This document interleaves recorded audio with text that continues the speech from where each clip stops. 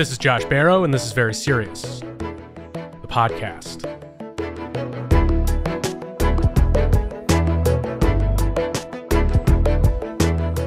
We're going to do something a little different this week, a little bit less serious. If you're a subscriber to the Very Serious newsletter, and you should be, you can sign up at joshbarrow.com. You know that I cover a variety of more and less serious topics. We talk about politics and the economy, and we also talk about food and entertaining and other cultural matters. And my guest today also has a split of more and less recreational interests. Peter Suderman is the features editor for Reason Magazine, but he's not here today to talk about the government. He's here to talk about cocktails, which he writes about in his Substack newsletter, Cocktails with Suderman. It's a great read if you're a big cocktail fan, or if you're just someone who likes to drink and wants to get a little bit more into cocktails. Hi, Peter. Thank you so much for being here with me today. Thanks for having me. So what qualifies you to write a cocktail newsletter? How did you develop expertise in this area? Well, I have made an awful lot of cocktails. I collect cocktail recipe books at this point. In some ways, I have no qualifications. At the same time, right, there's nothing I don't have a certification. I've actually never worked behind a bar, even though I've worked at a restaurant that has a bar, but not for decades at this point. At the same time, I think there's a long history of knowledgeable amateurs writing well about cocktails. And I would point specifically to David Embury, whose 1948 cocktail manual, The Fine Art of Mixing Drinks, is a mainstay of my cocktail writing. He's somebody who's influenced the way I think about it a lot. And he wasn't a bartender. He wasn't somebody who made drinks by trade. He was a lawyer. And so he brought a lawyer's approach to thinking about cocktails in a way. So he collected recipes, and then what he did was he categorized and organized them and created one of the first systems for thinking about the categorization of cocktails. He was also focused on writing for people who were primarily wanted to make cocktails at home. And so he is always offering sort of little tips that are aimed at people who do this out of their own home bars, their own collections, who are doing this for themselves and their friends. And I think I've always appreciated that because a lot of cocktail books are written by people who are professional bartenders. And there's a lot of useful information, great recipes in those books, but they come at cocktails from a perspective that I think is not always approachable to people who are doing this stuff at home, because they have access to 500 bottle back bars, because they have a kitchen that is just devoted to making highly specific cocktail ingredients all day long before the bar opens. But when you're doing this at home, you know, people, for a lot of people, a $30 or $40 bottle of whiskey is a splurge, is something that they have to think about a little bit. And so what I wanted to do was to try to write something that was very specifically geared at the home bartender, who has to think about price, who has to think about time, who has to think about complexity and, preparation issues, and who also is someone who probably just doesn't have access to several hundred bottles of liquor at their house. Now, I do. I have a weird, I've built a home bar, but I'm always trying to write for somebody who doesn't and try to help them think about both purchasing decisions and also how to maximize their time investment. Then I also wanted to help people think about forms and structures and cocktail systems, again, in the Embury mold, because I remember the first time I opened some of these elaborate cocktail menus, the Death and Company book, the first one in particular, I didn't know very much. I really knew almost nothing about cocktails at that point, except that I liked some of the things that I'd had in good bars. And I had no idea what half of the ingredients were that they were referring to. It just felt so foreign to me. So I want to talk about a couple of those logistics issues that you got into there in terms of things that you get in a commercial bar that might seem daunting in your home. Now, one of those is about ingredients and price and also sort of quantities, right? I mean, we're going to talk a little later today about the aviation cocktail, which is a cocktail that contains creme de violette, which is not an ingredient you're going to use pretty much in anything else. And you only need a quarter of a fluid ounce of it for each cocktail that you're making. So a 750 milliliter bottle of creme de violette is enough creme de violette to make 100 aviations. That's correct. You have to consider, even though that's not a terribly expensive ingredient, it's going to take me years to use this entire bottle if I'm ever going to use it. So what are the ingredients that are worth purchasing? What are things that actually have a wide variety of uses or that I really care about? Whereas in a restaurant, you'll just have enough scale that if you're going to put it in something on the menu, then it sort of doesn't matter what quantities it comes in. So we'll talk about that a little bit. But I also want to talk about some of that complication stuff, because I think something that a lot of people find daunting about cocktails at home is that they seem really complicated. And often in your newsletter, where you're taking a cocktail and you're making it better, you're also making it more complicated.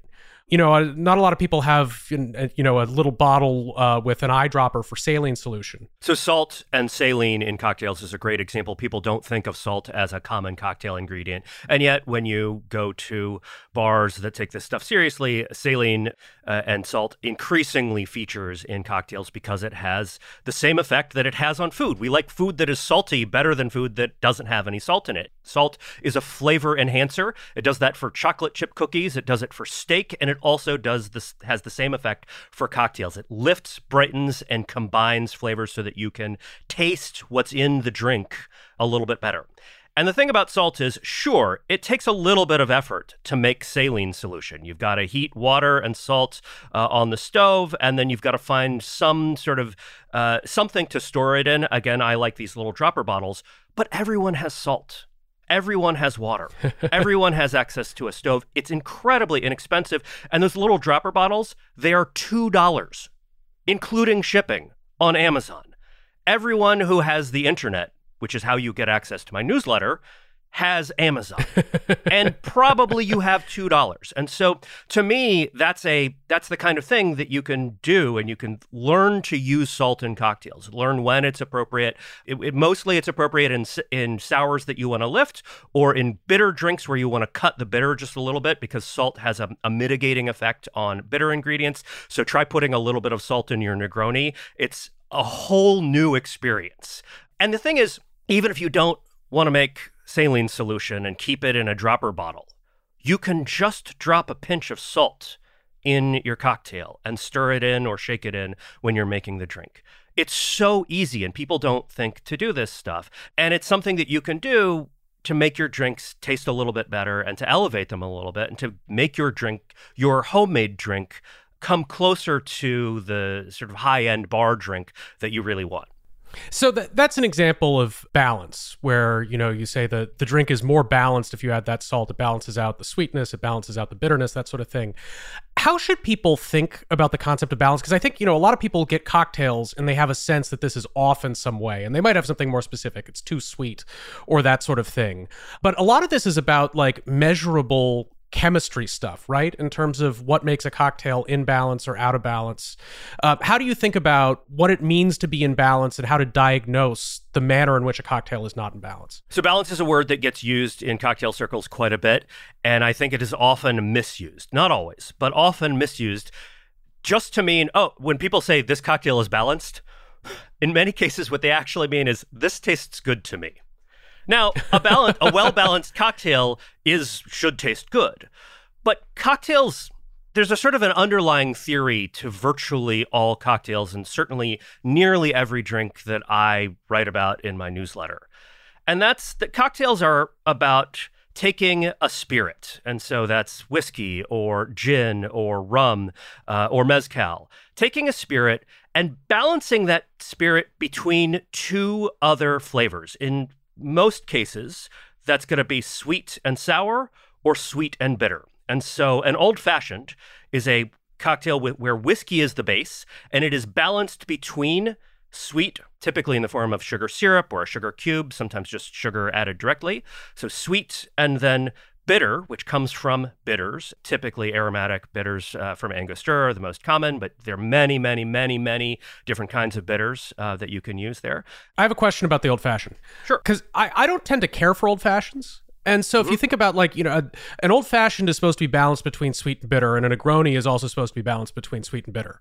But the Negroni is much more toward bitter than any old-fashioned I've ever had. You get the flavor of the Angostura bitters, but I always find the old-fashioned is like really sweetness forward over the bitterness. Am I just having bad old-fashions? Are they being made incorrectly with either too much sugar or too little bitters? Because I always find the bitters like really feel like a supporting player there, whereas with a Negroni or a drink like that, it really feels like the interplay between sort of two equal powers of sweet and bitter. Yeah, so a Negroni is going to be a more bitter drink. It is most commonly made as a 3 equal parts drink with sweet vermouth, Campari, and dry gin. And so you have the sweet vermouth acting as the sweetener, and then the Campari acting as the bitter agent. And the Campari takes up a third of the drink. And it is also, it's a fairly bitter flavor, right? Sort of bitter orange and some other aspects to it. And that bitterness is going to be stronger, but it's also being balanced by a sort of a full ounce of sweetness there. Now, in an old-fashioned, you can put 10 or 20 drops of bitters in there if you want. I don't recommend it. Most recipes call for 2 to 4 dashes of bitters, although, again, it depends just a little bit. And then this is one of the things sort of that cocktail folks who know like the last 20 years of cocktail history have talked about a lot, is that for a very long time, most old fashions in the 1980s and 1990s were made with way too much sugar. A half an ounce, even an ounce of simple syrup or rich simple syrup, and these drinks would just be kind of disgustingly sweet. Sarah is our producer. Sarah Fay is grimacing as you say the phrase "an ounce of simple syrup," and it's way too much. It's undrinkable. In my opinion. And sometimes they would cut that, with club soda, which has now been mostly taken out of old fashions. And we've gone back to the pre-prohibition standard, which is just whiskey, sugar, usually in the form of syrup and bitters. And that sugar, there really shouldn't be all that much of it. A teaspoon or a teaspoon and a half. I use a rich Demerara syrup, so that's 2 parts Demerara sugar to 1 part water, and then I typically heat a little bit of gum arabic into mine. This is somewhat more complicated. Yeah, I don't think most people have gum arabic on their home bars, although maybe they should. You can buy a bag of it on Amazon for like $10. And what does that do? Gum arabic is a thickener that changes the mouthfeel of the syrup. And what you are doing is you are changing the mouthfeel of the syrup, which then goes into the cocktail, and you're changing the viscosity of the drink. And you're just ever so slightly kind of, bartenders sometimes refer to sugar syrups as fat, right? It's a little bit sort of counterintuitive. But what does it do? It makes it feel like there's a little bit of fat in the drink, right? It gives it that sort of, that almost gelatinous texture to it. But it's very subtle. And this is something I think, a lot of home bartenders don't necessarily think about. They think that cocktails are ingredients and flavors. Totally true. Correct. But cocktails are also about texture.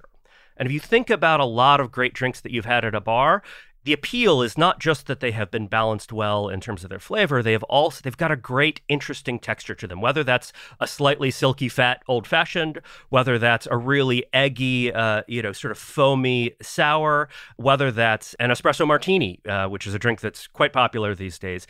And it's the rare shaken drink that doesn't use juice, but you shake it because it's got coffee. It's espresso or cold brew concentrate, but some sort of coffee in it. And what does that do? The oils and the coffee then sort of, you get this crema on top of the drink, just like if you made an espresso in a good espresso machine, right? You're looking for that top layer of crema. You're now putting that into a cocktail, and it just creates this wonderful sort of physical sensation when you consume it, in addition to the fact that the drink is pretty good too. So to go back to what you were saying about how much syrup to put in an old fashioned, it's, you say a teaspoon and a half, that's a sixth of a fluid ounce to a quarter of a fluid ounce. It's really not very much. And this is what, like you have 2 ounces of whiskey going with that? That's right. The standard is 2 ounces. Right. So just a little bit of syrup in there. But so that gets to a broader point here, which is that you have to measure these things. That if you're trying to achieve that balance and get the right amounts of things, you actually have to know how much of what you're putting in the cocktail. And so I think, a lot of people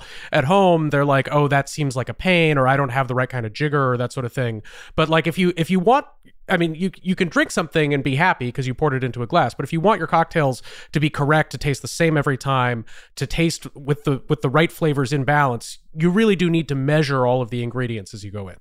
Yes, that's correct. But you really, again, this is an easy thing to do. It takes it takes 15 seconds extra as you're making your drink, and a small measuring tool of some sort, a jigger, or even OXO makes these great little tiny, they're like very tiny measuring cups that are, that have like the angled spout on them. And they're 2 ounces, but they have everything labeled, a quarter ounce, half an ounce. And you can measure absolutely anything you need out of that except a teaspoon. And so then you have a teaspoon measure. And that's it. Really, you can do almost everything with $25 worth of tools.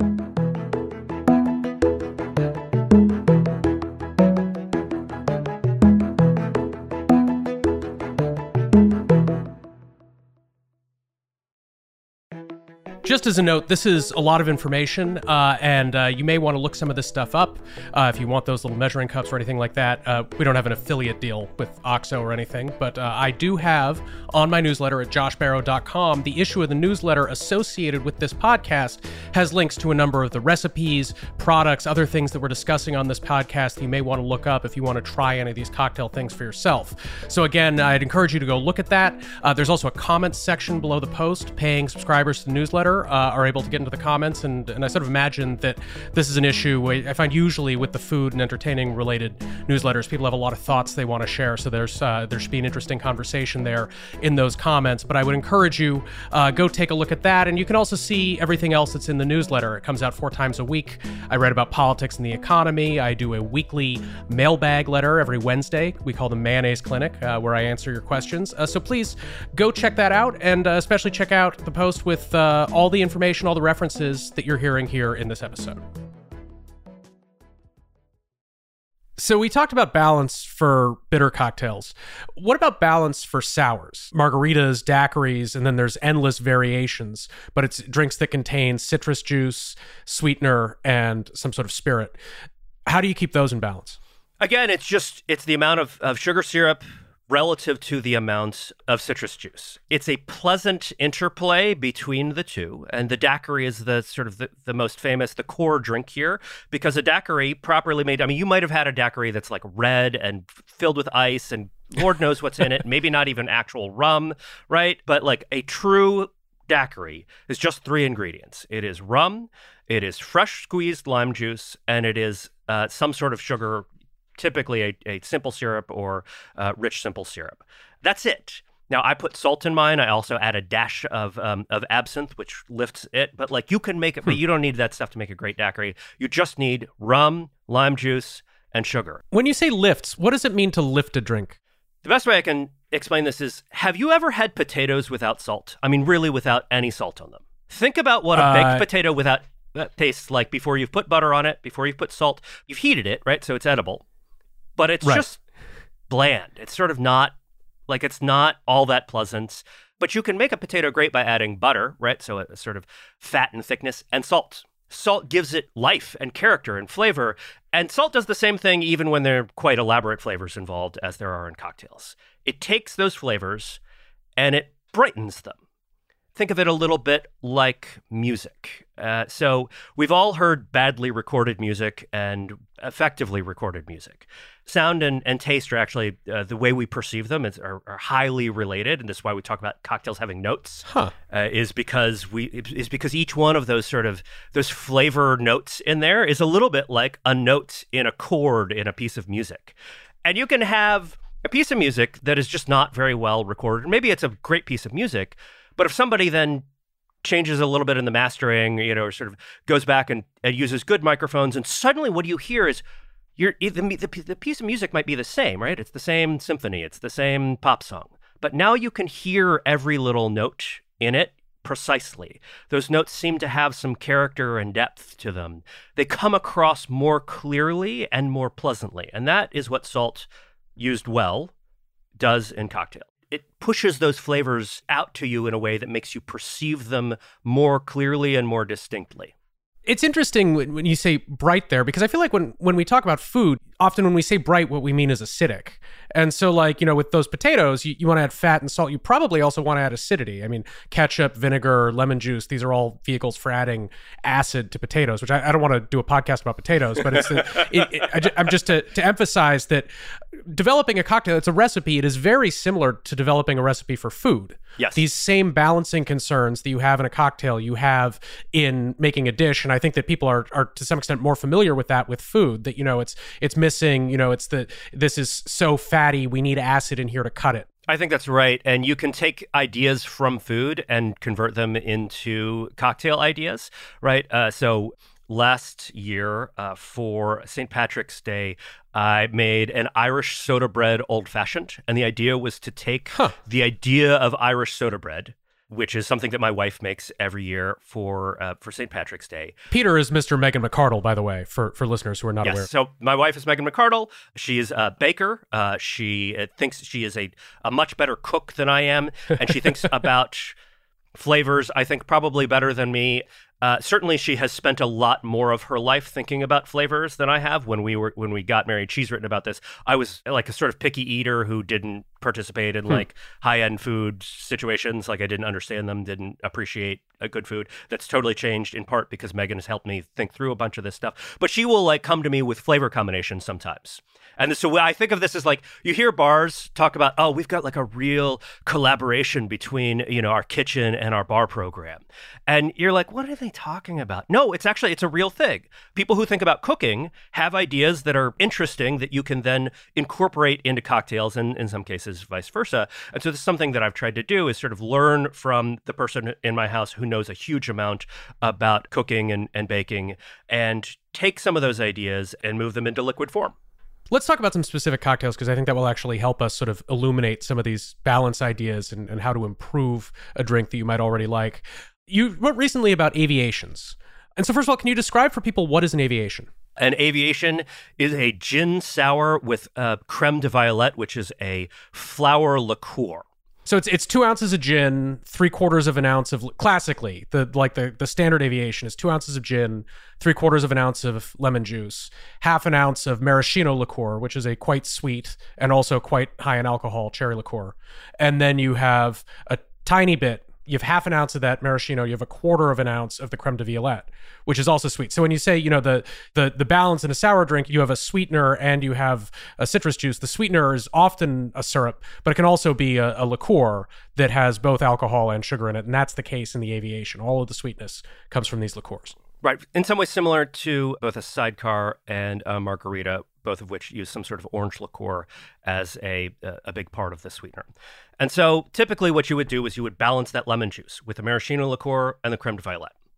But here's the thing. If you make it that way, and I think people should try, if they have the ingredients, they should try making it that way. What you will find is that those two sweet liqueurs don't quite balance out the lemon juice. To go back to the musical analogy here, it's like the speakers just aren't big enough. It's like there's not a subwoofer. It's like there's no tuba part. It's like it's just not quite all there.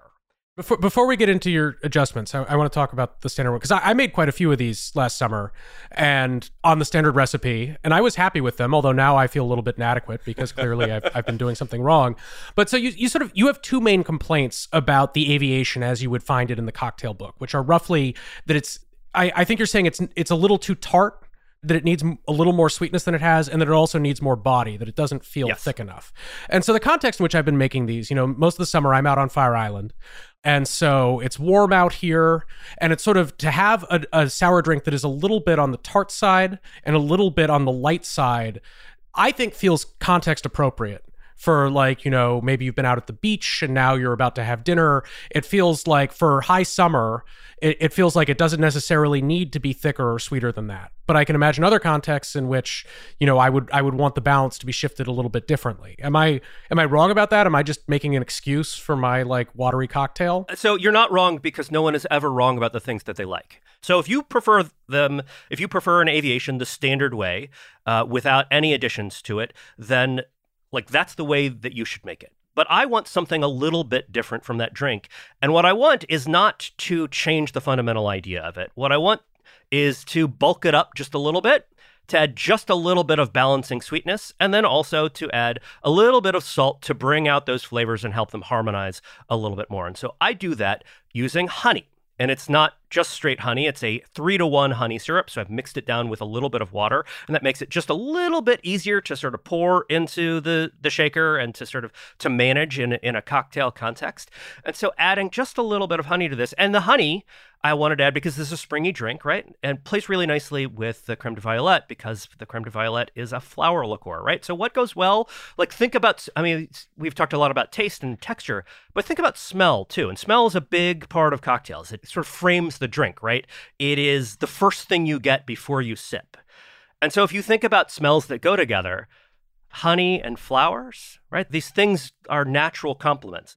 The other thing that we should note about aviations is that they're purple. Yes. That's sort of the key defining visual characteristic of an aviation. So you serve it straight up, you pour it into a Nick and Nora glass or a martini glass, a coupe, a Nick and Nora, something, right? It's sort of one of these things that looks like a tiny wine glass. I like very small glasses. A lot of martini glasses are like 12 ounces, and I'm always like, a martini. It's insane. Yes. And it's just crazy. And this is, I think, one of the things that is salutary about craft cocktails is when you're measuring things, you know how much you're drinking. You are no longer drinking that 11-ounce martini. That's too much. It's too much. Yeah. So, I mean, my Nick and Nora glasses are 5.5 ounces, I believe. And so if you're making a martini and you use you're probably going to disagree with this ratio, but if I'm using like 2.5 ounces of gin and 3/4 of an ounce of vermouth, that's 3.25 ounces of spirits. You get some ice melt into it. That's a 10-3. I just published a 10-3 martini recipe a couple of weeks ago. And the trick with that one was no bitters. It was the no bitters martini. And the trick with that one was just to add salt. And that was it. And so when I pour that into the Nick and Nora glass, it fills it almost to the top. So first of all, it looks correct visually. I mean, one problem with the huge martini glasses is if you make an actual properly sized martini, they look really dinky in the glass because they fill up barely any of it. But so the Nick and Nora, you get this nice visual appeal. And because it's shaped more like a wine glass with walls that sort of slope up, almost vertical by the top, you don't have the problem you have with martini glasses where if you tilt them even a little bit and they're full, you end up spilling beverage all over your hands. So that's I really like the Nick and Nora glasses for that reason. But so going back to the aviation, part of what I like about this and why I was making so many of them last summer is that it was kind of a good gimmick. People would come over for dinner, and when they arrive, we're going to have wine with dinner, but I am able to greet people with this unusual purple cocktail that then tastes normal. I mean, it tastes like it has the floral note that comes from the creme de violette, but it's a sour drink. And so if people like margaritas, if they like daiquiris, then this is something that is in that family that they're likely to like, but that is unusual. And so for this reason, I think the aviation became trendy about 15 years ago, but then now a lot of bartenders have grown to hate them. So I don't know if I would say that bartenders have grown to hate the drink, but it's definitely considered sort of passé, right? Like, this drink is over. Then, in addition, I think some bartenders had the same feeling that I have, which is this cocktail is not a bad idea. It just needs someone to take this idea and try to work on the execution a little bit and make it a little bit better. And so part of what I did was restructure it so that it looks a little bit like the way I structured a sidecar, which is a lemon sour, but it's got a liqueur as the sweetener. And again, the sidecar is a very difficult drink to get right. There's a whole great piece published on Punch magazine, punchdrink.com, a couple of years ago, where the writer went searching for a great sidecar and kept thinking, man, these sidecars they're not terrible exactly. They sort of taste like a sidecar should taste, but none of them are very satisfying, and none of them really work right until eventually they found somebody who put a little bit of extra syrup in the drink. Let's explain what a sidecar is. And so, because I was looking for a new gimmick for this summer, and I was like, I'll do sidecars because they're kind of similar to the aviation. A sidecar is a brandy sour. So you use cognac typically, or you could use some other kind of brandy. You use lemon juice, and you use an orange liqueur to sweeten it. And so like with the aviation, all the sweetening comes from liqueur. There's traditionally no syrup added to it. And so I made those, and they were really harsh and unpleasant. It felt way out of balance, like much more tart than the aviations come out. And then the other thing was the way the brandy punched through. It was really harsh, I found, much more so than the way that the gin would speak in the aviation. And so I made it, and I was like, this is terrible. And my guests liked them even less than I did. And so what do I need to do to fix the sidecar so that it will be better? The main thing you need to do is add some sugar syrup. And so I add Demerara gum syrup here. You can make it without the gum arabic. Just 2 parts Demerara sugar, 1 part water in a blender. Pour it into some sort of container that you want to store it in, and then let it cool and put it in your cocktail. So that's Demerara syrup, and you add that, and that is in place of the sugar rim that you often see on a sidecar. And then another thing that we do, or that I do, is I increase the amount of orange liqueur to a full ounce so that there's more orange liqueur in the drink than there is lemon juice. And so In many sours, the amount of sweetener and the amount of lemon juice or lime juice is the same. And it's often 3/4 of an ounce for each or a single ounce of it for each. But here what I'm doing is I'm taking the orange liqueur and I'm bumping it up to 1 ounce while leaving the lemon juice at 3/4. And so that, again, pushes this in a little sweeter, a little more mellow direction. And now this drink has been pushed in a notably sweeter direction. I use Grand Marnier there instead. And Grand Marnier sort of has a cognac base, so it kind of makes sense in this context because it is a cognac drink. And then if I'm feeling ambitious, I split the cognac portion between 2 different cognacs.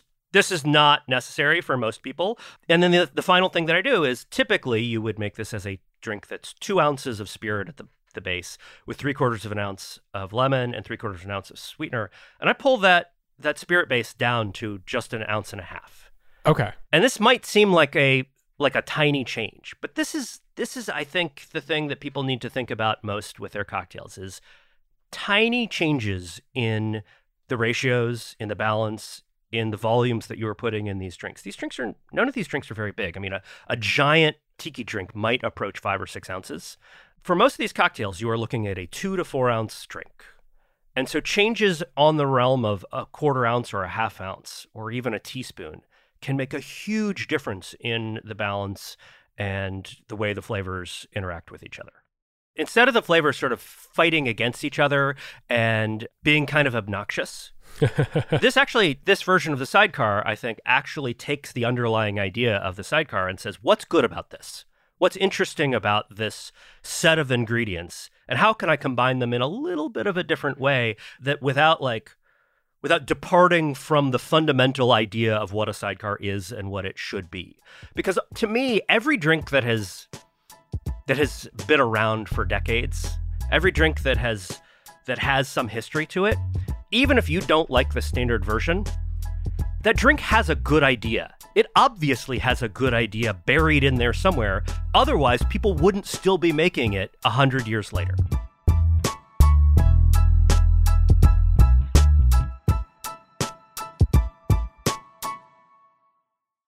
I want to talk a little bit about parties.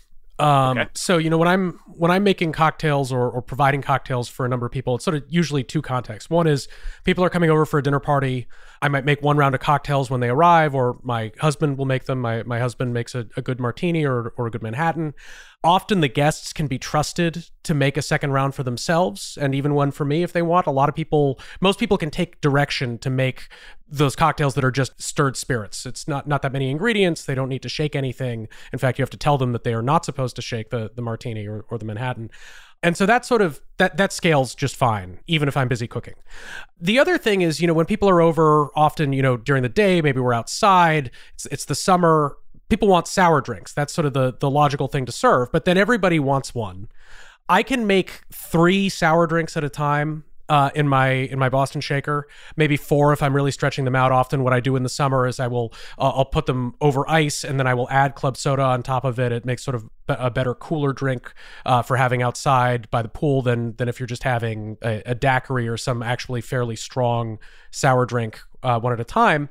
But that still means that I have to go through the process for every 4 of them that I want to serve. And sometimes people want more than one. So what's your approach to batching? If you have a lot of people in your home and you're trying to make these fairly complex drinks for a number of them, I mean, obviously you can hire a bartender.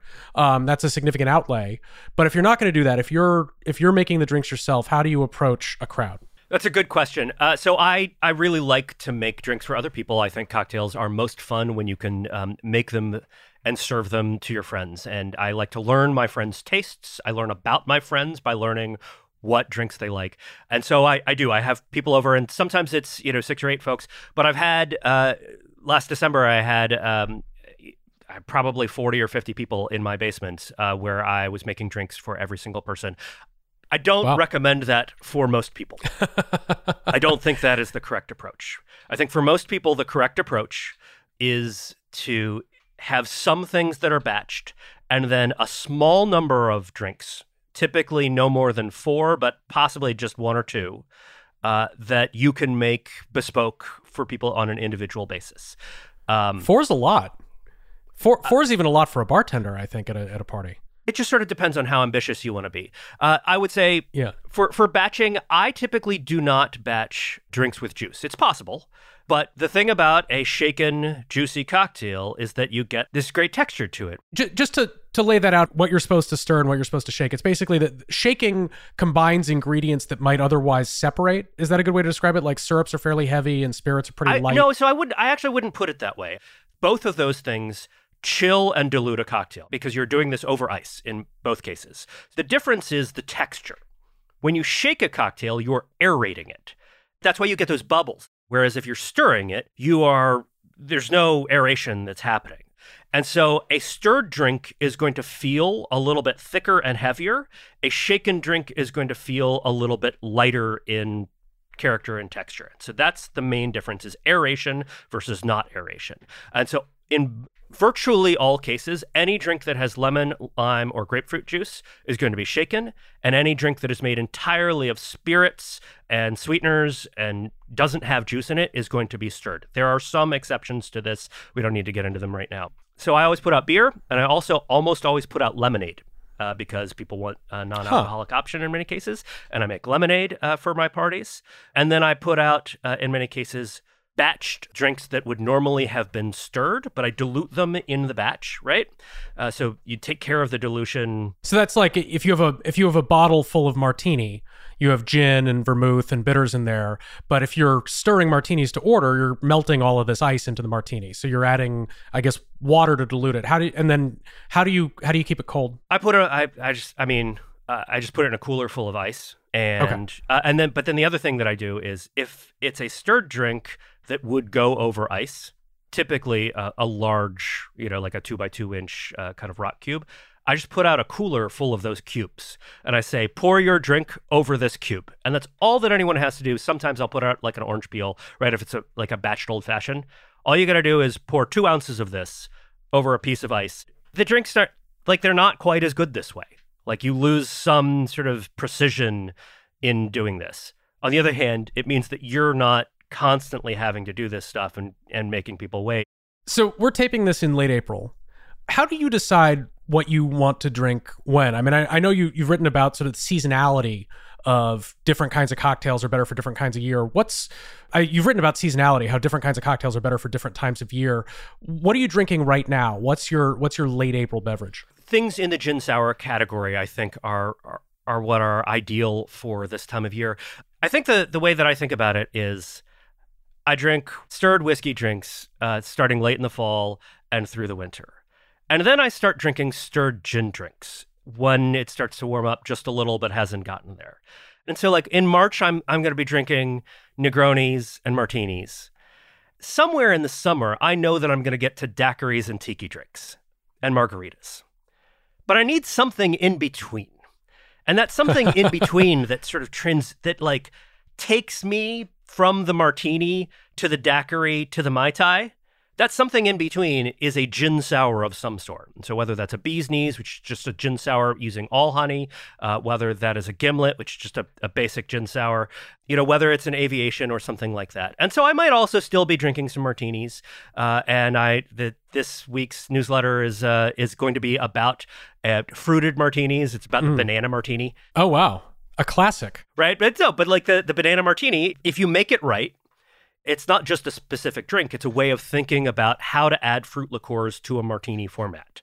Wait, so is a banana martini, is that a martini in the real sense? Because this is, I like Matt Iglesias' bit about how Cobb salad doesn't mean anything anymore. Yeah. That on a restaurant menu, you can call any salad with a lot of stuff in it a Cobb salad. And so similarly, it seems like any cocktail that you serve in a martini glass, a lot of places will call a martini, even when it has a bunch of sweet or sour ingredients that are really far off from what's a traditional martini. So is this a banana martini?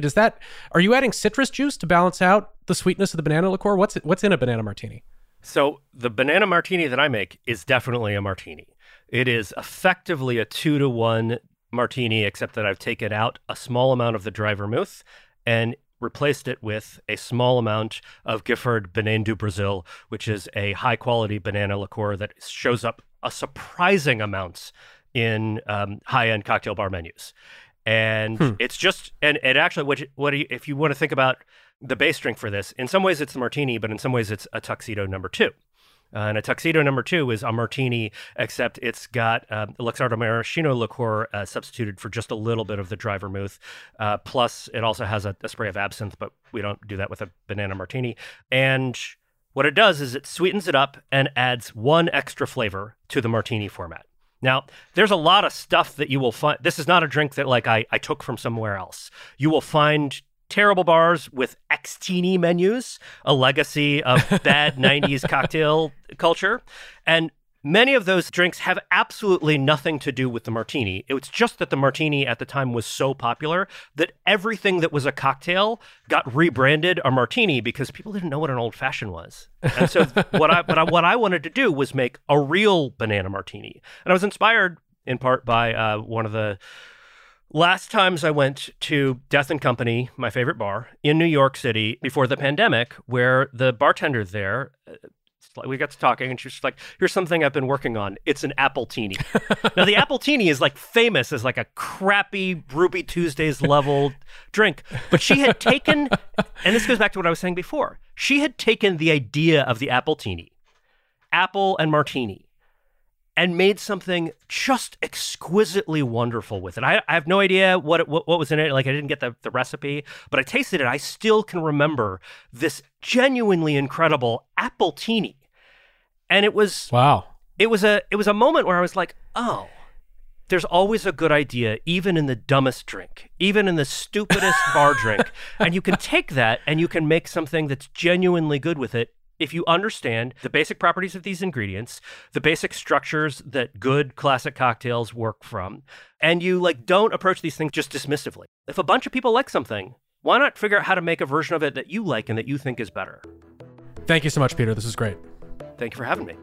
That was Peter Suderman. His newsletter is called Cocktails with Suderman. You can find that at cocktailswithsuderman.substack.com. That's Suderman. I really recommend the newsletter. I'm a paying subscriber to it. It really helps me up my cocktail game, and it's also just a fun read. We all have a lot of heavy stuff to read these days, and it's nice to have something that's a little lighter, a little more fun, not something that people are going to get into bitter arguments about, and that helps you be a little bit of a better entertainer. So I'd encourage you to check that out. Of course, also check out my newsletter. That's at joshbarrow.com. If you're not already a subscriber to that, it really is an excellent complement to this podcast. Really provides some supplemental material, a place to talk about what's in the podcast. Part of what I've really enjoyed over the last few months, having gone independent with this podcast and with the newsletter, is the community that we've formed and all of the feedback that I hear from readers and from listeners. And so you can also, of course, email me. You can email me at josh@joshbarrow.com if you have questions or comments about anything in this podcast, or if there are thoughts about things you would like to hear about in the future. So please, I would encourage you to do that. Very Serious is created by me, Josh Barrow, and by Sarah Fay. Jennifer Swadek mixed this episode. Our music is by Joshua Mosier. I'm Josh Barrow. This is Very Serious, and I'll be back next week.